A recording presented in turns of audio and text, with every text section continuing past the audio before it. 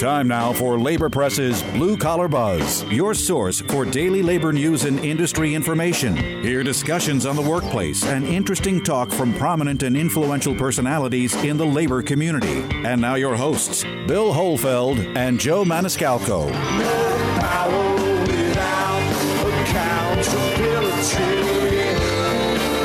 Are you listening?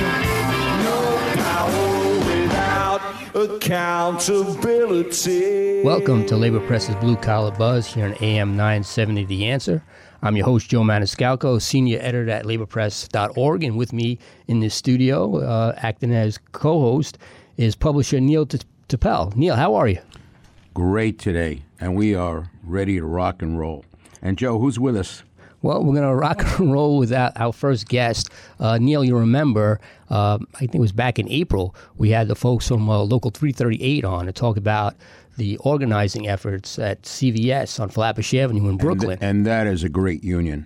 That's a model for the country. And it's also the first CVS to organize on the East Coast. Wow. As you know, the CVS stores out on the West Coast, they all have bargain contracts. Folks over at CVS, they organized back in August 2015, and they're still fighting for a contract. So right now with us in the studio, we have organizer Yomira Frankie, and we also have Director of Collective Bargaining, Mike Pasquaretta. Folks, welcome to the show. Thank you. Thank you for having us back. So let's talk about where we are right now. Have we made any? Are we any closer to a contract? No, not at all, Joe. They since the last time that you and I gave you an update, they haven't made any movements whatsoever at the table where we have come back with some thoughts and ideas to be creative to get a contract done. Even to the point where we had met with them last week, and we came up with a creative wage proposal to try to address minimum wage and try to address the people that have been there a little bit longer. We've gotten wage information and data from them, and they have hired people off the street at a higher rate of pay than what our workers are currently making. And when they were questioned, the standard stock was, they had experience. And my argument was, and what about the people that have been here 5-10 years working underneath you? That experience doesn't count at all. And they gave no answer whatsoever. That's typical anti-union activity. You see that often. You see that in the building industry all over. Anti-union. When a store says we're gonna show you that we are in charge, you're not in charge. That's what they do. It's that negative behavior. And what somebody working in that store, looking at that activity, I mean, could you imagine what they're thinking and how disgusting that is? People in that store dedicated to CVS look and see new hires coming in at a higher rate. Well, Yomira, you're plugged into the workers there. What are they telling you? They're disgusted. They feel disrespected. Seeing that they have more experience, and these people are coming off, or the newest members are coming from other stores, and they don't have the same experience as them, and it's just a pure disrespect to them. They're not happy about it. So just to remind everybody that CVS is the largest pharmaceutical chain in the nation. You walk down the block, you stumble into one, whether you want to or not. They're everywhere. Absolutely, and looking to get bigger. And they're looking to get bigger. Tell us about that, Mike. Well, they have a proposed $69 billion merger purchase of Aetna Health Insurance, and they want to be able to control the industry from not only where you can go to as a doctor, but also the pharmaceutical industry as well. There are literally hearings going on up in Albany to talk about this. They don't want this to happen and be done wrong, that there's no regulations to it at all. But you can hear consumer advocates talking about the fact that if they take this on over, it could lead to the smaller businesses, even some of the chains being knocked on out and making them a huge conglomerate that would oversee and take everything. I'm looking at stats, 9,600 CVS outlets operating nationwide. I mean, that's incredible. That's an empire. That's a country employing more than 240,000 people. Right. So in other words, they've got the money. They can pay decent wages. I mean, they're doing it out on the West Coast.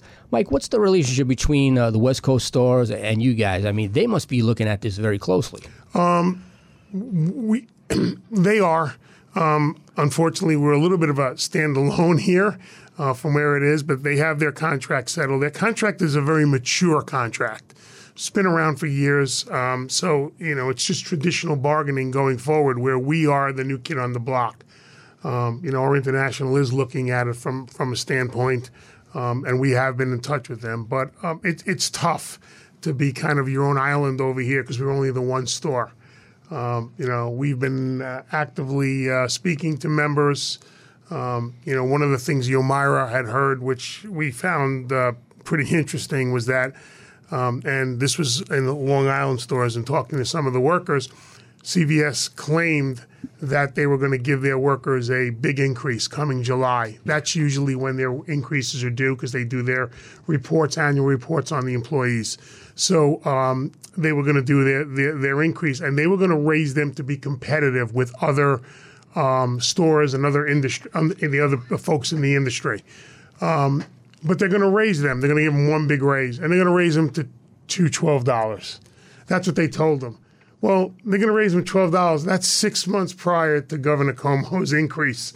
All right, they're not getting another raise. So they're basically selling them something, letting them think, or is that because the union's been around talking to the workers? Is that a way to try to satisfy it? And Neil said another way, a form of turning around saying, hey, we're going to give you the money. You don't need the union. Yeah, and as my co-host emeritus, Bill Holefield, always likes to point out, is like, that can be great. You can have a good owner, a good boss who decides, hey, I'm going to do this, because my work deserve it. But unless it's in a contract, that could all go away as easy as it came. Absolutely. Their front page on their personnel manual says right off the top, everything is here. It can change at any moment. Standard procedure. So, Yomira, how many people do we have working in the CVS store? I think it's between Cortell U and Beverly Roads on Flatbush Avenue in Brooklyn. They've hired more staff, so they're up to 20 right now. Mm-hmm. Now, these are in addition to the pharmacy techs and these are techs. This is the pharmacy personnel and the front retail section of the store.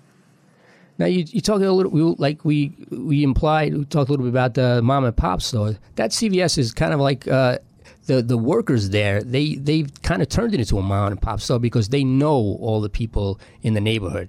Yeah, absolutely. The community there knows them very well.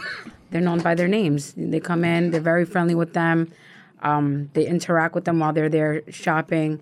They have a very good relationship with the employees there at CVS. And I just think, for my money, that's what resonates more than the red CVS letters outside. You're going to go to a place where you feel comfortable and you feel like you're valued, and people want to take care of you. Absolutely. So, just thinking about where the fight is and what's happening out on the West Coast, what is the rationale that you get? I mean, I'm not an organizer, I'm not a negotiator. I would just say, hey, I just want what they had there on the West Coast. To me, I honestly think that they're pretty embedded in not looking to do anything more for these workers because it could possibly lead to other CVSs being organized. I mean, it's pretty much that is the lay of the land. Anything that these folks should get, that's better. They don't want to give it to the other folks. That's the other thing too. If there is something better than a New York Sick Leave Act, if there's something better than the New York Scheduling Act, which we've kind of heard from the workers, who knows if that's even being honored by CVS. Anything other than the law that they are entitled to provide is all they want to do. I think the last time that we were here, Joe Fontana, our Secretary Treasurer, had spoken to you. I mean, we made a proposal for them and on a medical plan that could save the company money. If they went into that plan, it would be provided through the union, but the monthly cost was less than what they're currently paying for their employees, which could have hopefully led to maybe a cost savings for the employees. Not a lot of people take it because they can't afford the medical. And the company hasn't even addressed it or doesn't want to address it at all with us at the bargaining table. So, Neil, I mean, you've been around a long time. What do you think CVS rationale? What's their long-term strategy supposed to be? Every company does not want a union. They see the union as a partner. They don't want a partner. It's consistent across the board. Every organizing drive is a fight. And yet, it's so critical to the individual worker that you have a union and you have protection. And that's it is what it is. Management is going to fight you. But on the other hand, you got a strong union as 338. They're not giving up. They're going to be there as long as it takes. Duane Reade is a great example. Duane Reade, I remember I was actually working for 338 at the time. It was a long, drawn-out. Duane Reade never thought that the company would be unionized, yet it is unionized. And the crazy thing is that it's much better, and management is happy. It's easy. And they were acquired by Walgreens, and the relationship between the union and the company has been, fantastic. Any issues, we work them on out. So you're exactly right, Neil. And they get supported by 338. And the Neil, sorry to interrupt you. We have run out of time for this segment, but I think we have a lot more to talk about. You guys want to come back and do another segment? We'll keep the conversation going? Sure. Yeah, sure. All right, so make sure you come back after these messages for more good talk and hear about CVS and what's happening with organizing efforts here on AM 970, The Answer. You're listening to Labor Press on AM 970, The Answer.